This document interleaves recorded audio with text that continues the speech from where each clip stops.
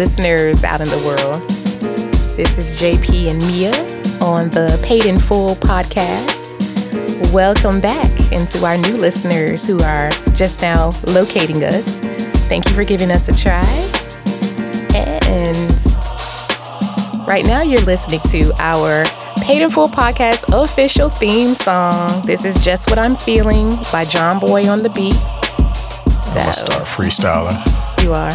My head is like a shark's fin.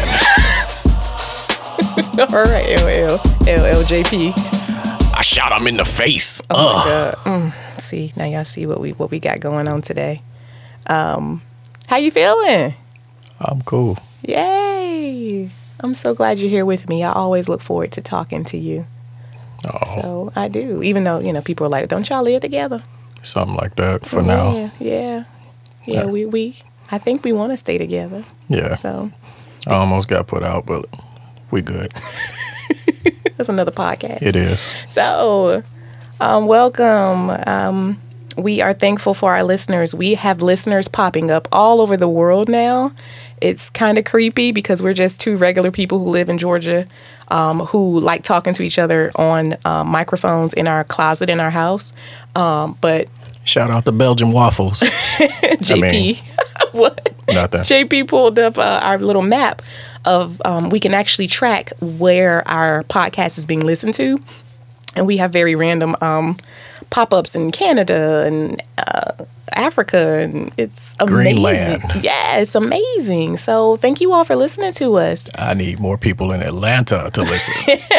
Kankakee and Portsmouth. That's where where you? we are from. Y'all pass us around. If we are making some type of impact, if we're entertaining, hand us off to a friend. So. Hit the like and subscribe button. Absolutely. We are podcasting roughly once a week, if not a little bit more stretched out just because life. CPT. But time. yeah, but we're back. Here we What are. was the T for? I said CPT. Just CP time. Cool. Yeah. But we're working on it. We're consistent. So here we go. What's our episode number, babe? It's 13? Technically 13. Technically 13. All right. So today's episode is going to be a more of a serious one. I am going to interview my husband, JP, regarding the anniversary, or this year is the anniversary of a very serious condition that he has lived through.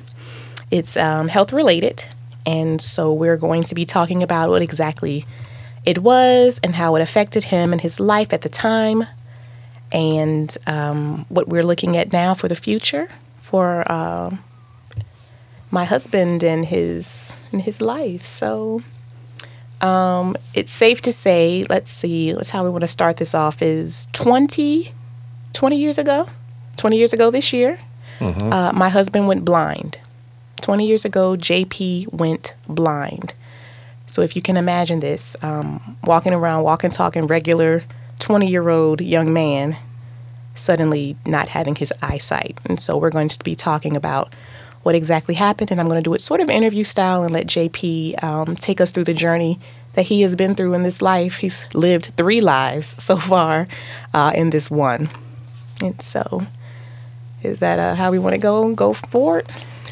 Yeah. I'm going to try to be as detailed as possible and try not to break down or anything, but I just wanted to just promise kind of give people a idea of what some of the things that I had to go through. Mm-hmm. And what you had to go through and overcome. So if you're going through something, this is a perfect episode to sort of put some things into perspective, what's really a struggle, and how you can make it through those darker days. So here we go. Here's where I want us to start. I'm going to sort of throw this out there, general question. I want you to sort of paint the scene for me in terms of how you knew, and I don't know if you have an exact moment that you knew that something was wrong with your eyesight, but around the time when you noticed something was different. So start it off and paint it for me. I honestly didn't know. I've always had bad eyesight since I was little. I was always the little boy with the Coke bottle glasses. So it was not anything that really particularly caught my eye, because my vision has always been bad. So if I didn't have anything corrective on, whether it be glasses or contacts, it was just kind of the norm for me. Okay, so at what point did it go from normal, like this is just nearsightedness, to there might be something else going on? When my vision was foggy with my corrective lenses, my glasses and my contacts, when it became foggy with that. Okay, and then when you put your glasses on and you still couldn't see. Okay. So initial ideas about what you thought it was, because I know with me, if there's any little thing, I tend to self-diagnose pretty much immediately and say, oh, it might just be, maybe I'm tired, maybe I didn't get enough sleep. What were your initial ideas regarding what you thought was wrong with your eyesight? I thought it was time for new glasses and contacts. Yeah. So I set up an appointment to go see the optometrist in the mall. In the mall. Pearl Vision, I believe. So I set up a visit to go see them, and my thoughts was it was just time for me to get new glasses and contacts. Okay. And that's probably exactly what the initial reaction would be for most of us. And I would imagine that Mom and your sister, everybody was like, yeah, let's go and just get new glasses, because maybe your eyes just outgrew your prescription. So, okay. What did the optometrist say when you went to that store? You remember? Yeah, they pretty much looked at my eyes and said that you need to go to a specialist ASAP. Whoa, okay. So I didn't see them for like 5 minutes after they looked at my eyes, and they told me that I need to go see somebody above their pay grade. Wow, okay. So, and that's scary. It's like, all right, especially if they're not saying, hey, it's this thing that we can fix. It's like, we don't know what this is. So, and they may have had an idea, but if it's a serious condition, they weren't going to diagnose you at Pearl Vision. So, all right. Okay, so you found a specialist. Is that the moment that you found a specialist? At what? They referred me to a specialist. Okay.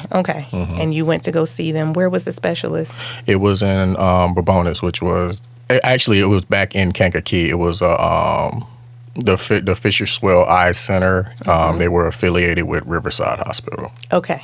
Yeah, so they set me up an appointment to go see them. Okay. So I went to the optometrist. They referred me to an ophthalmologist. Okay. What is an ophthalmologist? They're more specialized in vision. So they do like laser surgeries and stuff like that. So. Okay. Because I've heard of the name before. I just didn't know if it was associated with LASIK and all that stuff. So yeah. Okay, ophthalmologist. Okay. So at that point, did you have any fears? Because you were blurry. You were getting more and more blurry by the moment. Did you have any fears at that moment when they sent you to a specialist? No. I just wanted to go and see what was going on. Like I said, it was still kind of fresh because, like I said, I went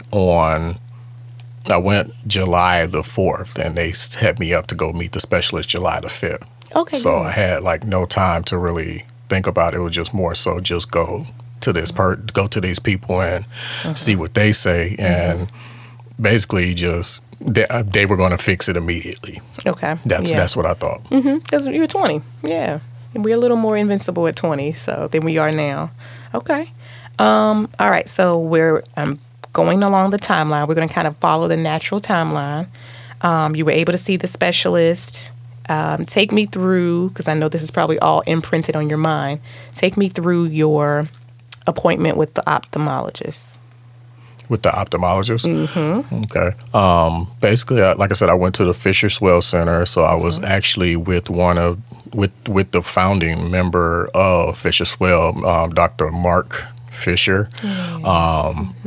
And what kind of scared me a little bit was when he didn't know what it was he was looking at. Oh, okay. Did they tell you did they describe to you what they could see in your eyes? Basically, it was my pigment in my eye, the pigment of my eye. So the brown color of my eye was breaking apart, and it was going into my lens. Wow. Okay. So it was like my eyes were disintegrating. Your eyes were like basically being snapped away. Yeah. Wow. Okay. And he didn't have an immediate idea, and he's the specialist. Correct. That's scary. Yeah, I would have been like, okay, so how you gonna fix me? Like, what do I need to do? Okay, so what were your steps after him? Because if he didn't quite know, then what did he suggest that you do? The first thing that they went with were some eye drops to lower my pressure, because they wanted to make sure that they wanted to keep the pressure in my eyes down. There was inflammation of the blood vessels in the back of my eyes, so they gave me a steroid. A lot of people may be familiar with this, prednisone. Prednisone. So that was kind of like the first treatment. So they went with that treatment first. Okay, the eye drops and the prednisone for your blood vessels. Okay. What were the side effects of prednisone? Prednisone is, again, it's a steroid. If taken in low doses, I don't think there's too many side effects outside of chipmunk face. Chipmunk face. So over my face kind of blew up. I had like real like puffy cheeks, and nothing else. It's kind of benefited me with my shoulders are so broad because I was lifting weights at the time, but outside of that was just my face was real puffy. Okay, so not anything that you couldn't handle. Not initially, it wasn't, but like I said, I was doing this for an extended period, so my face blew up and stayed puffy. Okay, chipmunk cheese. All right. All right, so here we are. I'm thinking of the timeline. So I'm going to pause in the timeline for a moment. I'm going to talk about what was going on around this time, because we know, you were 20. Where were you working at the time, and what was your life like as you were getting this initial diagnosis? Life at the time was probably at a peak for me. We're talking about 2001, right? 2001. Going into going into 2001. So I recently graduated in 1999. I got a job at McDonald's on Fifth Avenue in Kankakee. So I was finally getting some money. I wasn't the complete broke bum high school student, so I was getting my little $6.25 an hour. My little $625 an hour check, and only had to pay my sister like $50. So with something like that, I would get my check. Go gas was 99 cents. Yeah, so man. I could fill up a van with $20 and go to Lincoln Mall and spend the rest on Sean John and Jordans. So yeah, that's the life. That's at the time, it was really, really good for me. I was kind of, how you say, getting my swagger. So I was more outgoing, talking to more females and stuff like that, and so it was a pretty good time for me. Okay, all right. So normal kid, normal life, getting his stuff together, making a little money, and here we are, potentially with a serious condition, but tough to say. So they were treating you for what they thought was, we'll just do some lightweight treatment at the time. With some eye drops and some prednisone, let's see what's going to happen. Okay, so I would imagine that your condition did not improve. Actually, it did. It did improve. Okay. It did. Okay, so it's got better. So it eventually got better, where they would tapered me off the prednisone and everything, and the eye drops. I stayed on the eye drops to keep my pressure down and everything. So they eventually tapered me off of the prednisone with the intentions of weaning me off that completely. Okay. Gotcha. So that was kind of the treatments for like the first, I say 3 or so months. Okay. Yeah. So, and then it was like, all right, everything's good for the most part. I'm sorry, I wouldn't even say 3 or so months. It was probably more like a couple weeks. Okay. Couple weeks. So it was real quick. Okay. Yeah. But the treatment plan was over the course of 3 months. Gotcha. Okay. I'm with you, love. All right. So from that point forward, because at some point it got worse. So from that point, it's like, hey, they're tapering me off. Everything's working well. At what point did it dive back down? At what point did it go wrong again? I'd say approximately, and to put it in context, around September the 11th.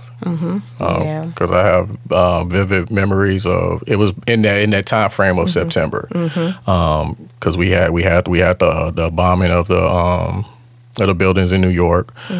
So I was actually going through a flare up then. Okay. So I didn't firsthand see the video of the plane actually, because I was at work and everything, but I was actually going through a flare up at the time. But not knowing that it was a flare up. Yeah. And define for me what happened during a flare up. What were you experiencing in a flare up? A flare up was basically the best way to explain it was if you ever wore glasses before and you were outside in the cold, okay, and you walked into a warm room, how your glasses would fog up and then eventually start to clear up slowly. That's kind of what a flare up was for me. Okay. So it was kind of like wiping away fog, but it was in my eyes. Ooh, yeah, that's a lot. And it's a great visual, because I'm sure even if people don't wear glasses, you tend to know what it looks like when something is foggy on your face. Okay. And so what was your first steps to try to figure out why your eyes were fogging up or getting blurry like that? What did you do? I mean, I imagine you probably called them back. It was nothing I could do. I was going to them weekly.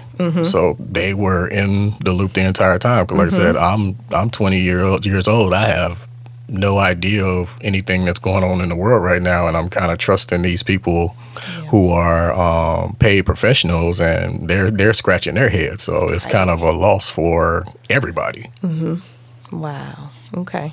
So they were like, all right, we've got to do something new. We got to do something different. What did they say that you needed to do next? Like, what was the plan to try to figure out what were they going to do if you were seeing them weekly and this was happening? The plan was they eventually sent me to another specialist, a more experienced specialist who's done this more extensively, up at the University of Illinois Chicago in Chicago. So it got to that point where the treatments, where what they were doing, they didn't want to go any further with it, so they referred me to another specialist in Chicago. Okay. And how often were you to go see that specialist? The same, weekly. It was weekly. So you had to go to Chicago. Yeah. Which is 60 plus miles. About 60 miles. Every week for them to look in your eyes. Okay. And that's towards the end of the year. Okay. So we're probably in 2002. 2002. Okay. Yeah. Okay. So top of the year. All right. So at that time, I know we're still talking about you were young and trying to keep going. What exactly, what do you think kept you going at that time? Because it's difficult to be a young man trying to make his own money, trying to help his family, and not being able to see. So my mother, my sister, and my faith in God. that they were like, hey, it's going to be okay, even if we didn't know if it was going to be okay or not. Yeah, I knew something was going to work out. Okay, so it never occurred to you that I'm going to be blind forever. Never. Okay. Well, that's great, because most people be like, the bad, immediately is, oh my God, I am literally going blind. This might be my life the rest of my life. So, but it didn't, never set on that. No. Okay. So that's good to know. All right. So we're traveling to Chicago. Tell me about your specialist there. Who did you go see in Chicago? A gentleman by the name of Dr. Howard Tesler. Okay. Dr. Tesler. Mm-hmm. Okay. Yeah. And he was, he had a tremendous background, and he was an ophthalmologist as well. But he had like an extensive background of like diseases of the eye, basically. Okay. And thank God for specialists, y'all. Ooh. Okay. And so, what did Dr. Tesler see? What did he say? It was the same thing with him. Okay. Again, whatever it was, there's still not a name for it. Wow. So they basically just try to associate some of the symptoms with some known diseases, but what it was never ever clearly defined. Okay. So you had an unnamed condition. Correct. But what they did to treat it was treat the symptoms. Yeah, it was treated as a disease that's called Behçet's disease, because they're one of the symptoms of Behçet's disease was eye inflammation. Okay. So they kind of pulled from that, and then an eye issue that's called uveitis. Okay. So Behçet's, uveitis, macular degeneration, and also I had cataracts and some glaucoma. Wow, at 20. Yeah. Whew. And 21 at this point. Okay, so you had a long list of, all right, this is what we're going to do to treat this. And so how long did you have to go back and forth to Chicago? Because that's a ride. I did that for probably about a year and a half, almost 2 years. Ooh, every week to fight for your eyesight. Okay. All right, so we'll get off the timeline for a moment. Let's talk about how it affected. Okay, I know how it must have affected you. How did it affect people around you, like your relationships with everyone? Because suddenly people are fearful that you can't see them, right? Johnny's going blind. How did that affect your relationships with other family members and your friends at the time? It was a lot of people didn't really know or understand what was happening. My family was pretty much supportive. Like I said, I kind of have my inner circle of my mom and my sister.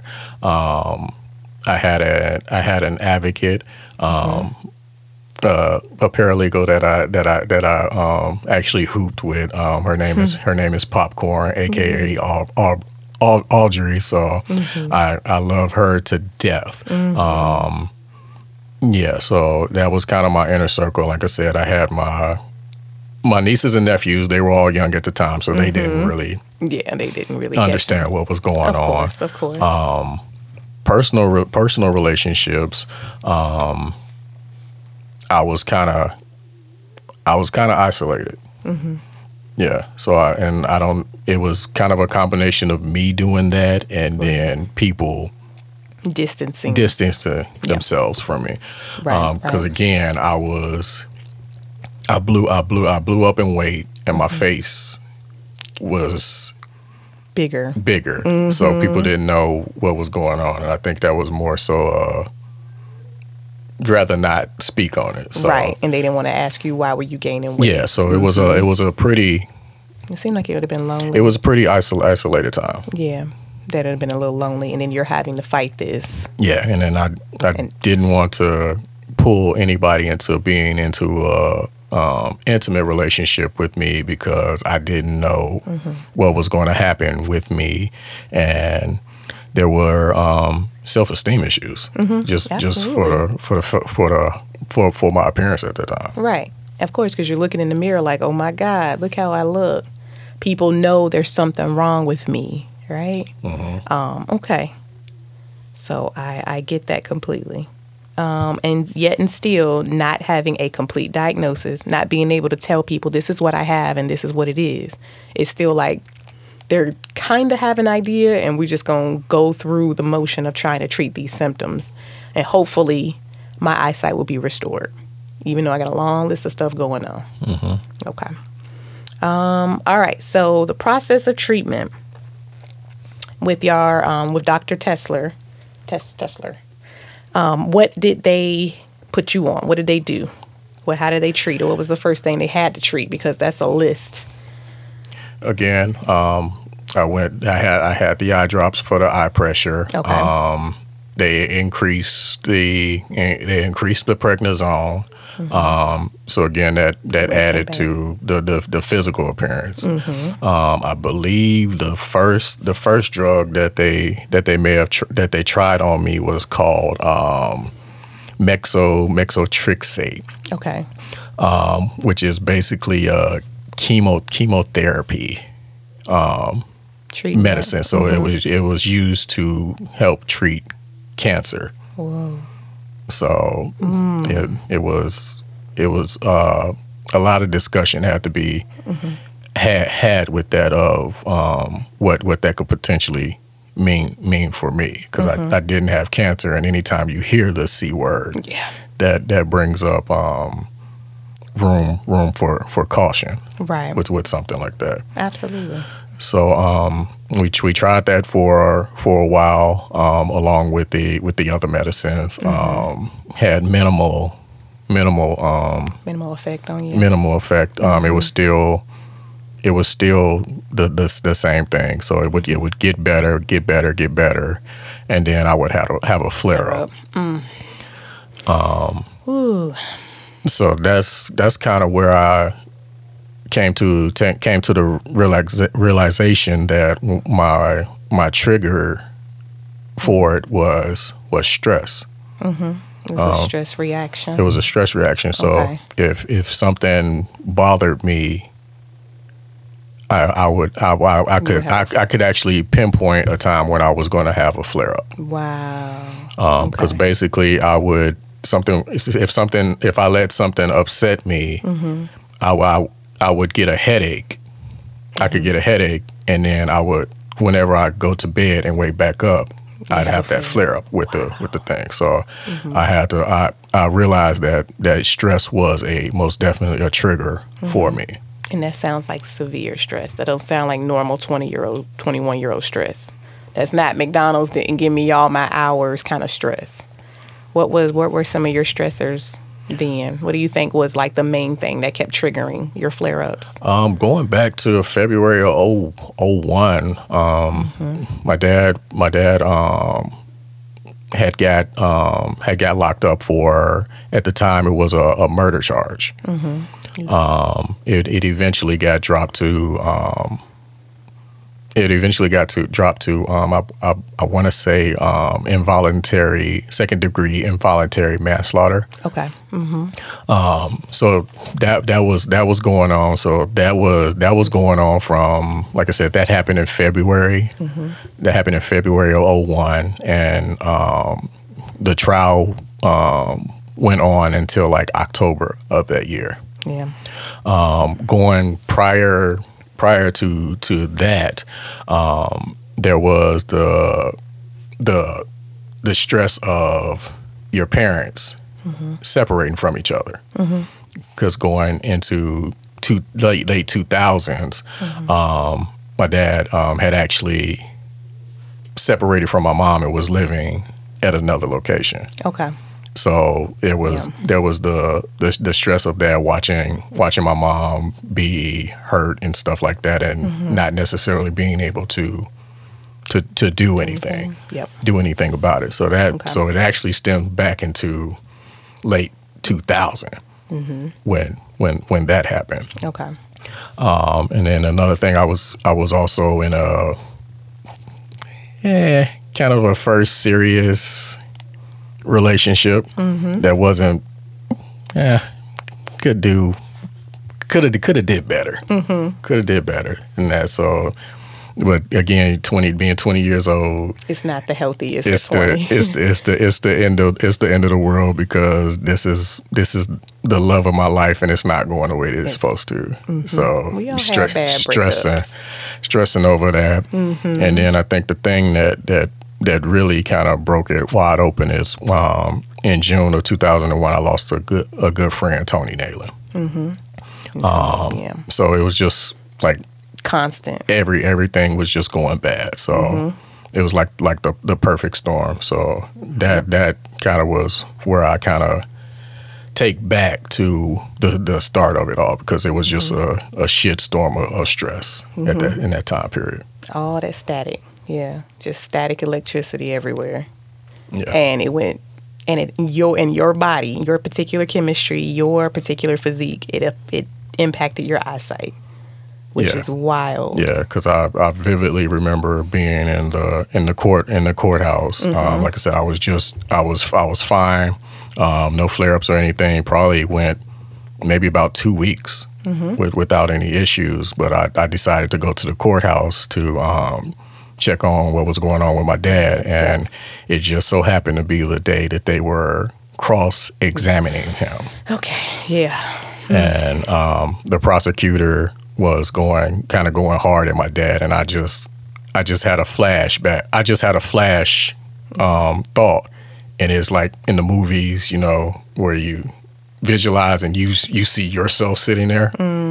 I imagined that was me. Yeah. Because I seen when seeing my dad up there, because I look like my dad. Yes. So yeah, I kind of just flashed myself into that seat, and from there, like 5 minutes later, I went out. I had to leave, and 5 minutes later, I had a headache, and the next day, I had a flare up. Yep. So it's a severe stress. Yeah.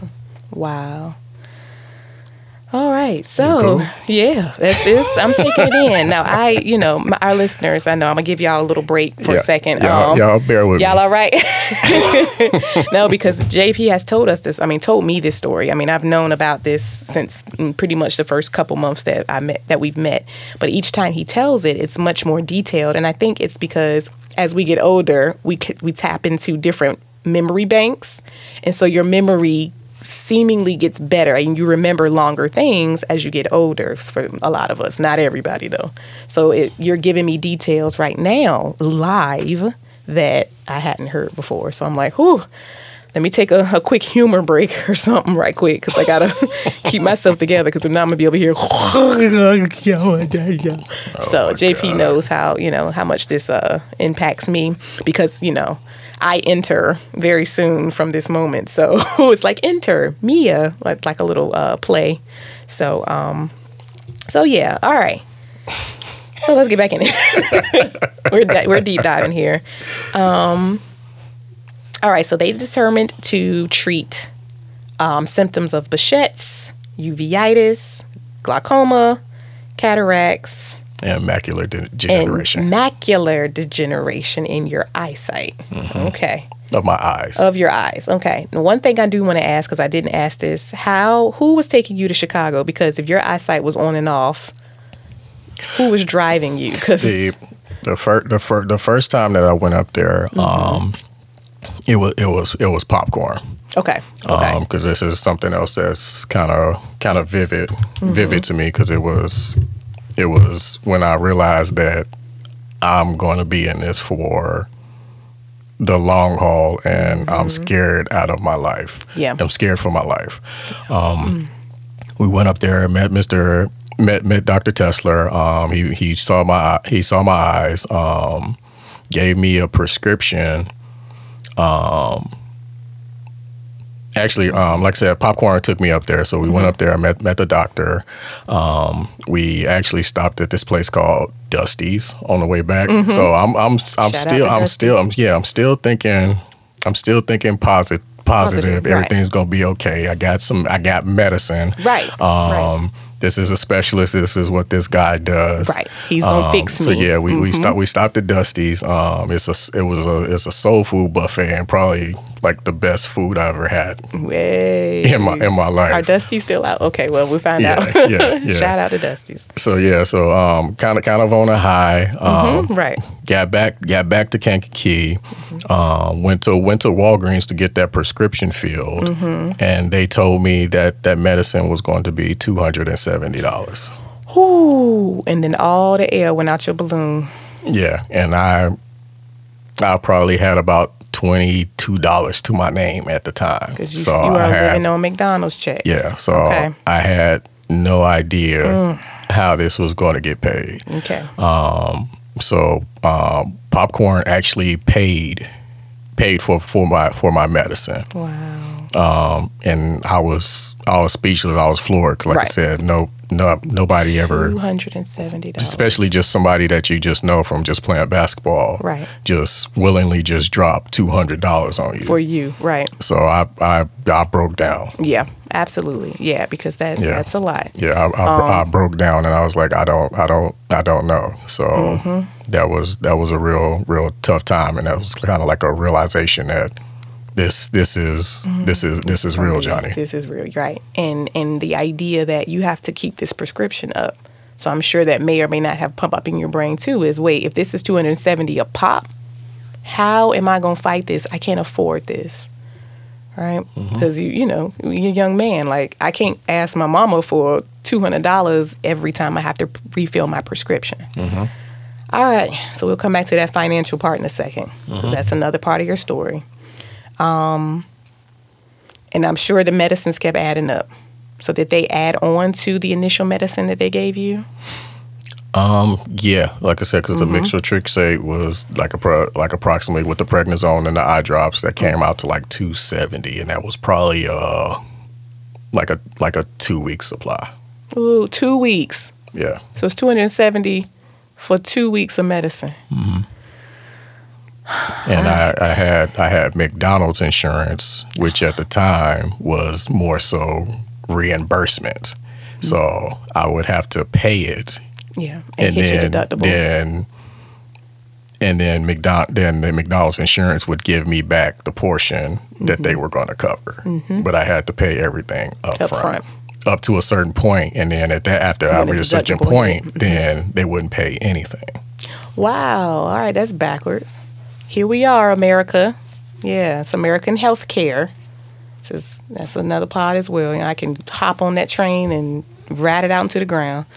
All right. So my brain is telling me that would have been another stressor to add on to the fact that these are the things that are stressing you and causing your flare-ups, is how am I going to get money to get better? Because right now your little ball of light, little ball of hope is the doctors are giving me the medicine to treat me so that I can get my eyesight back.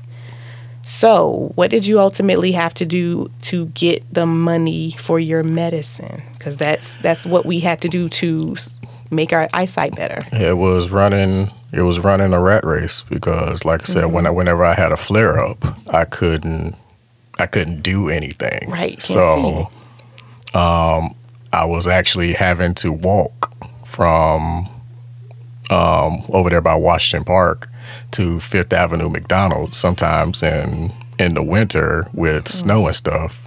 Already everything's gray, and then I got white, but I would have to go to work. How many miles is that? It's not far at all. It's probably about a mile and a half, 2 miles. Okay, but you still had to walk in the weather. It's not far, but that was how I had to get around. Because you couldn't drive safely. Yeah. Going to a job where the only thing that I could do, and I do appreciate them for trying to work with me and letting me work at the time, was just work the grill, which I was burning myself from the grease popping on me, but I had to do what I had to do at the time. Right, and you had to make money. Yeah.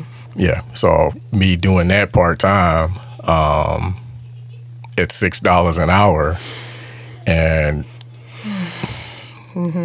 approximately paying almost close to $800, $900 a month in just medicine, it was going backwards. So I actually went to Department of Public Health and tried to apply for financial assistance. Yeah, disability, right. I was able to get a food stamp card. Okay. So with that, I got it wasn't any money or anything, but I was able to, I got like $147 a month in food stamps. Food stamps, yeah, okay. Which was cool. Yeah, I mean, like I said, I'm not going to get something with it, right? We're not gonna knock it because hey. But yeah, and then I had also put in an application for disability, right? And thinking that that's going to be a home run, right? Considering I'm sitting up here and I can't disabled. see my hand in front of my face. Yes. And that turned into a whole legal battle. Wow. So luckily, Popcorn was a paralegal, so she knew a lawyer. Okay. So that was kind of a battle. So I fought for that. Actually, never did get that. I got denied 3 times. Okay. See, America's healthcare system again. Went into the board, had an interview with everything, and still got denied. Never got your disability. Yeah, never got disability. Clearly disabled. Yeah. Okay. All right. So, and this is not this. We hear these every day. Yeah. I would have been better off just going in there and saying that I'm crazy. And gotten money. And probably would have got money. But with all the medical records and everything, and proof. I never got a sniff of disability. Okay. All right. So I'm trying not to let that make me mad. Okay. So that's where we are. And yet and still, even with, ability to get the food stamps, you got your little money, it's still moving backwards, essentially, financially. Because the more they diagnose, the more they're trying to treat, the more medicine you got to pay for. It's like, well, how do I get better if all of these things are in front of me, right? And your stressors, you still got stress popping up in front of you.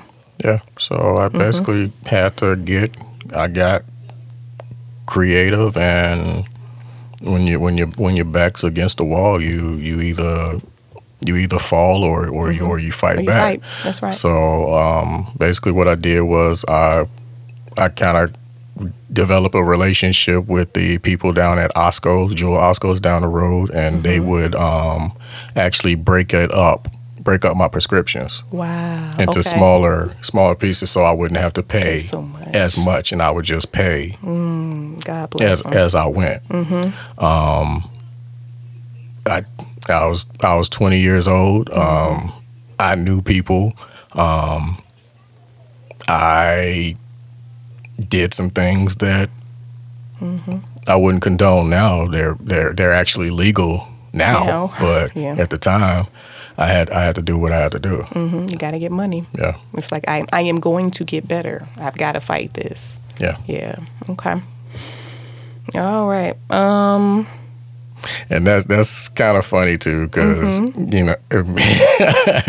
everybody may think that you just the mindset of doing something like that is you doing the smallest amount of possible, and you moving around like you Tony Montana, and everybody's against you. But it's our TV, it's our movies, right? Because it's not that at all. So you're not Tony Montana, it's all in your head. So just move forward.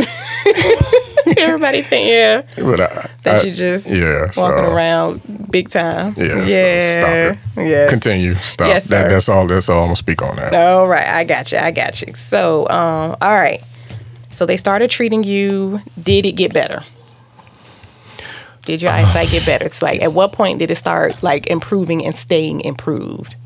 When we changed the medicine. Okay, from the first one. It went from Methotrexate. Probably tried a couple other ones that I don't necessarily can you pronounce? Can remember offhand, but I know the one of the major ones that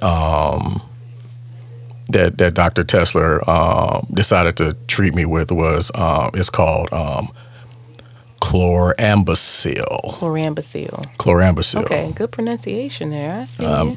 Stuff is burned into my face. No, I understand. So tell me about that one. So basically, it's another it's another cancer treatment drug, and this one is kind of an experimental type one. This one can actually cause cancer if you stay on it too long. Okay. So you have to be monitored very carefully. You have to be monitored very, very carefully with this one because it affects your white blood cells. Okay. So with this one, it was even more expensive. Of course. And then I also had to go and get blood work done. On top of weekly. Yeah. Because they had to watch your white blood cells. Yeah, so which was another expensive cost. Yeah. So I had to drive to Chicago, get treated up there, pay for that treatment, come back, get the medicine, and then go get blood work done. Wow. All still while working at McDonald's.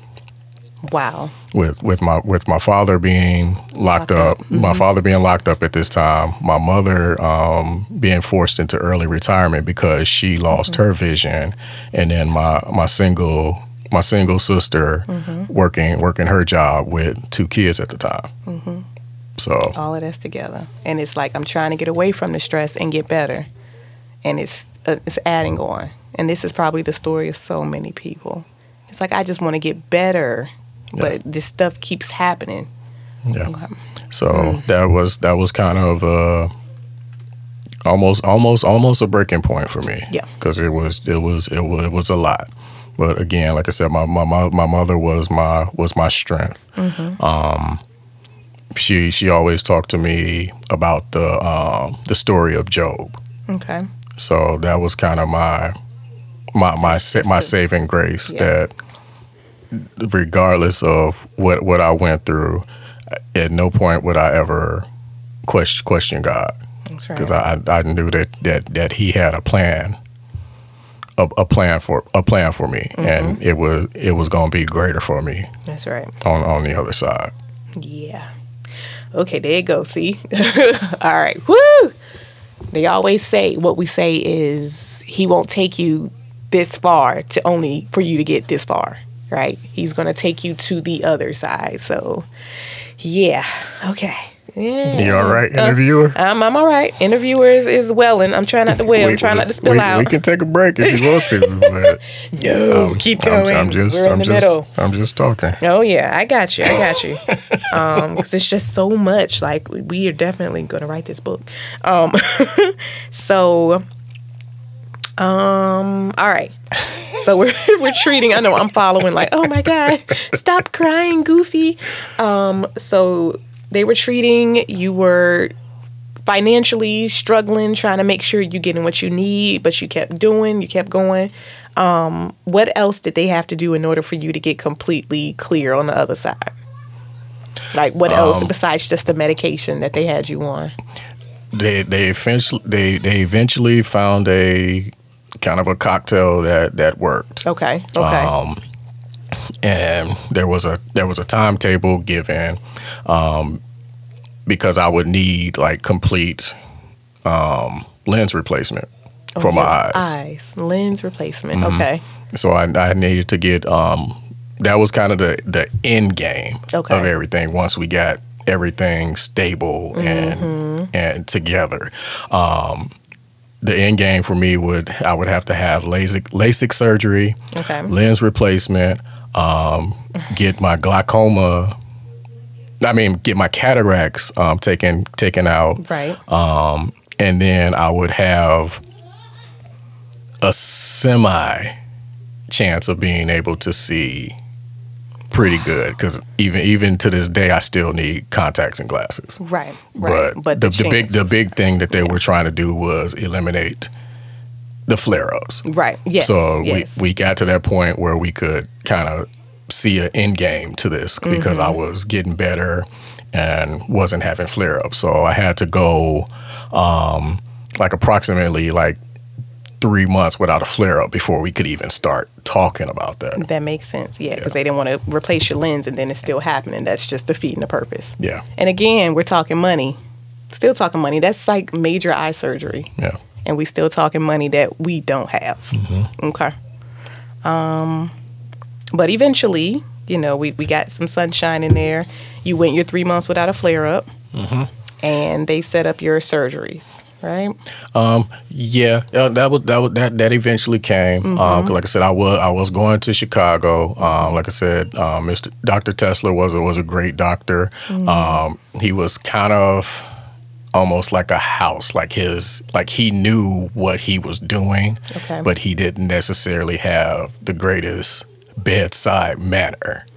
Gotcha. Okay. You said like, so like it was House, kind of like Gregory House. It was kind of like going up there wasn't the biggest cup of tea for me. Okay, it's kind of like I gotta go, but I don't want to go. Yeah, and like I said, I had a real great relationship with the Fisher Swell location back here in home, and it was closer. Yes. So once we kind of hammered down what it was and the treatment plan, I made the decision that I was going to stop going to University of Chicago and take my end treatment down here with Dr. Tesler. Right. Just because it was more comfortable for me. And they agreed. They said that was okay. Yeah. Okay. So the last leg I was back in Bourbonnais over at Fisher Swell, continuing it and doing the monitoring and everything. Okay. Okay. And I think that the stuff that I needed done was more in Dr. Fisher's wheelhouse. Okay. So he was able to finish me up. Okay. And then you got lens replaced. I had to have two separate ones. The first one, so this was over the course of a year. So it started in 2000, and my first lens replacement surgery was in November of 2003. Okay. November of 2003. Okay. And then we had to wait a couple weeks for the second surgery to make sure that the first one went fine. So I got my left eye done first. Okay. And that was a breath of fresh air because I did the surgery and basically woke up. It was blurry for that day, and then the next day I could see. You could see. Wow, it's like okay. So that was positive. And then my second surgery was January the 13th, so 4 days after my birthday in 2004. Okay, I had my so final surgery. months. Okay. Yeah. And that was that for that time. All right. So we got brand new eyeballs, essentially. Something like that. Pieces of eye. They work for me. I'm glad they work for you. You said with the medication, one of the potential downfalls or one of the potential future effects could be that it's cancer causing. Right? What was some of the other potential downfalls of taking the medication? Suppressing my immune system. Like I said, I had my final surgery in 2004. Probably like 6 months later, I had shingles. Ooh, okay, and that's painful. Yeah, and that's something that you wouldn't catch until like your late 50s. Right. Yeah. So I caught shingles on the left side of my face. That's your immune system. Yeah. Okay. So just suppress the immune system. I gotta make sure that my blood work is always in order, and just had to just stay on top of your health. Everything. Yeah. Okay. I got you. Do you think that the way they treated it and the diagnosis they gave you, do you think now, looking back, that it was the right way to go?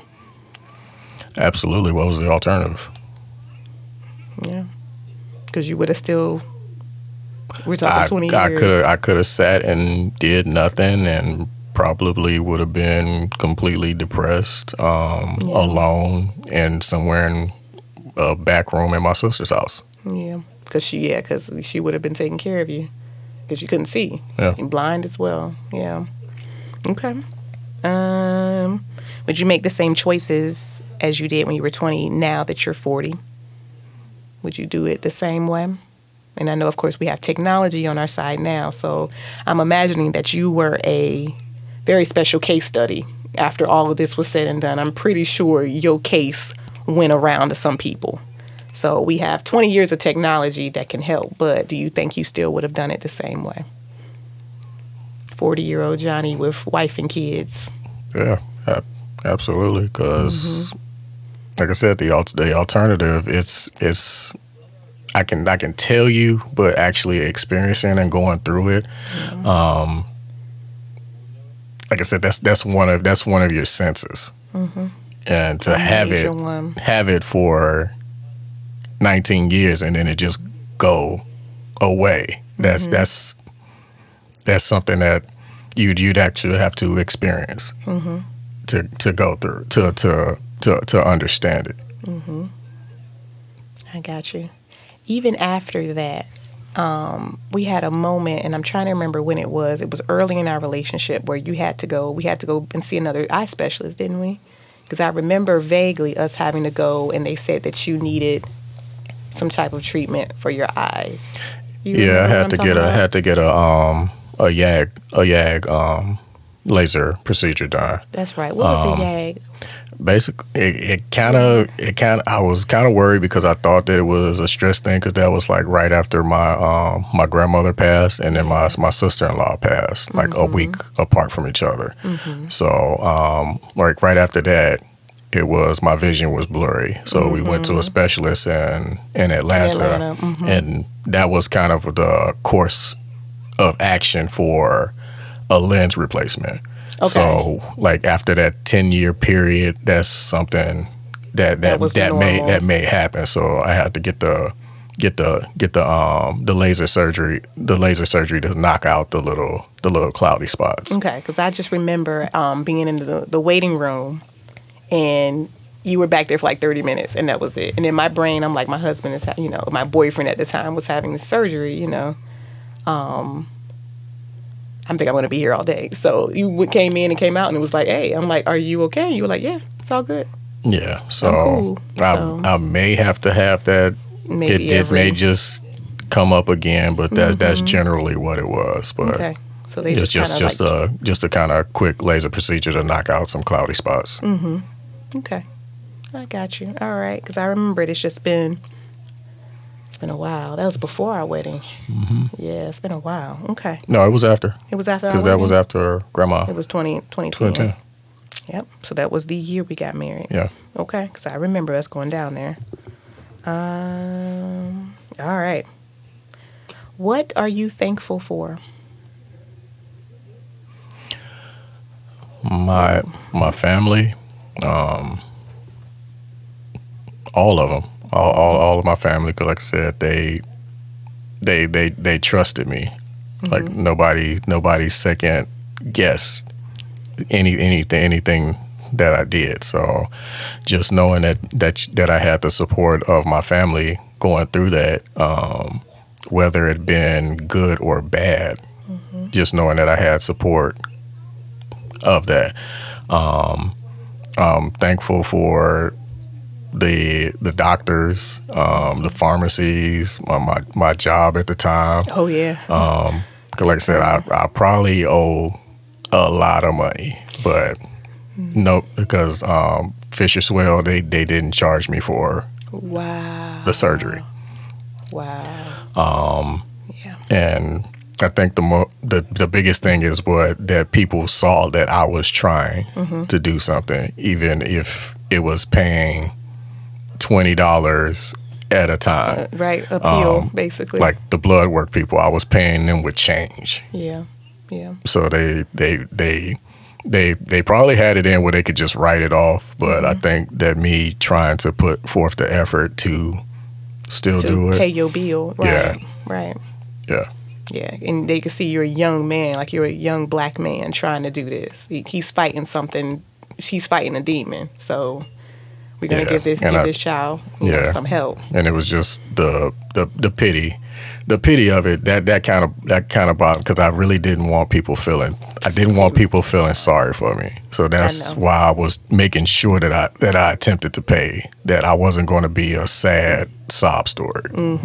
And then people like, oh, this is so sad. Let me help them. It's always going to be greater for me. So I was going to do it one way or another. I was going to get this done. Right. And you did it. Here we are. 20 years later, reflecting on all of this. And we said we probably would do the exact same thing. And I can guarantee you we would fight if we needed to fight again. I don't imagine you not being able to see your children grow up. So that's the beauty in all of this.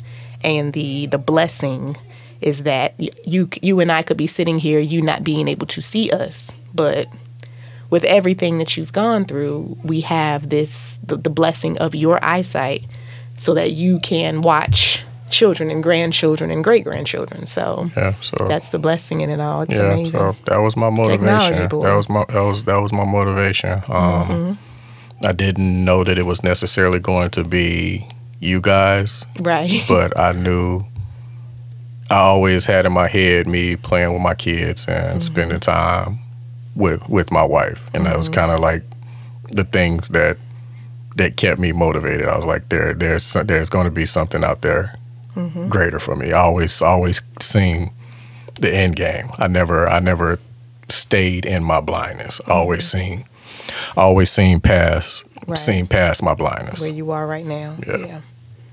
And you're a different kind of person, Mr. Payton. So I applaud and admire your courage and your perseverance, because that is quite a story. Coming soon to Barnes & Noble near you. No, I'm just kidding. But for real, my husband has quite a memoir, and that's just that part of your life. Like, that's not everything that happened. That's not your entire life story. That's just one chapter, a very long, sad chapter, but he's come out of it. Yeah, because a year later, I met you. Yeah, a year later. Yep. We met in 2005. So I popped up like, hello. I just walked in. I walked in on your life.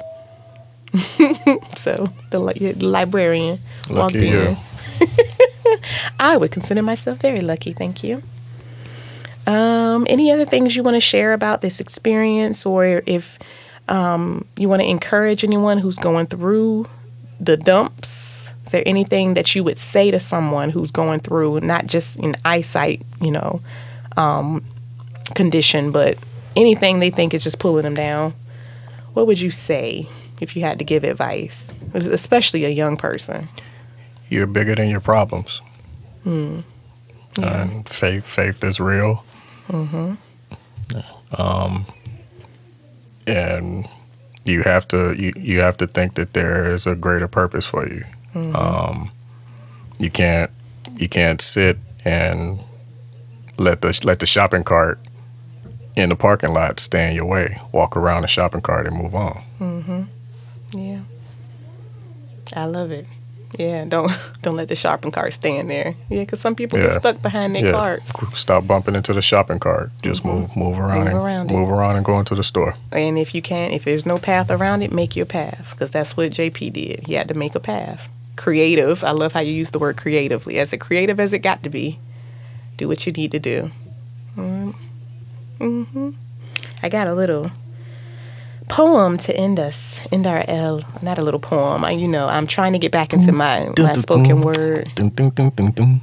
So shoot away. It's little. It's little. I was just thinking on having to, trying to end with something positive, just to kind of lighten us up, because I know this one has been a deep. My head is like a shark's fin. Potentially sad episode that has a very happy forward motion here. So here's what I wrote. I wrote, what's more, that in this life there are no more chances, just the day, the start, and the night, the end. In between is all destiny and ripples and stars, and prayers that the day is long, so long. So beautiful. Thank you, sir. Hercules. So, anything else, Mr. Payton, in your journey here? I'm so glad that you have overcome And it kind of justifies a lot of my husband's personality traits. This is why he is able to remain so calm through everything that he faces, because everything can be worse, because he's seen the worst. Yeah, so. I try to be sympathetic to people, but sometimes I just be like, did you die? Did you die? You say that. Like, yo, but did you die? Yo, it ain't that bad. Right. Sometimes it can be a little worse. Need to get up off your ass. But, it can be worse, y'all. You didn't die. It can be worse. Yes. Trust me. JP knows. Yeah. Eventually, we'll get more into your story, because you have quite a backstory, babe. So we'll have to let our listeners get another chapter of your life, because my husband's only 40. I hadn't even got the guns pulled on me by then. Yeah. That happened later. Yeah. So my husband got shot at. So that's a whole nother episode, y'all. Yeah, because it's in between the year that after you met me. Yeah, that's coming up. Gosh, we on a timeline, aren't we? Yeah, I got the gun pulled on me earlier, but yeah, the second time happened afterwards. So. Oh gosh. All right, so we're gonna save that for the listeners for later. Wow. Yeah, we're gonna get that later, y'all. Thank you, JP, for your story. And thank you to our listeners. We are available via all the social media channels. We are Paid in Full Pod, PADEN FULLPOD, on Instagram, Facebook. What's Facebook called now? Meta. Meta. Ron Artest better sue them. I know, right? Twitter. All those great things. And of course, we are streaming on all of the major streaming channels as well.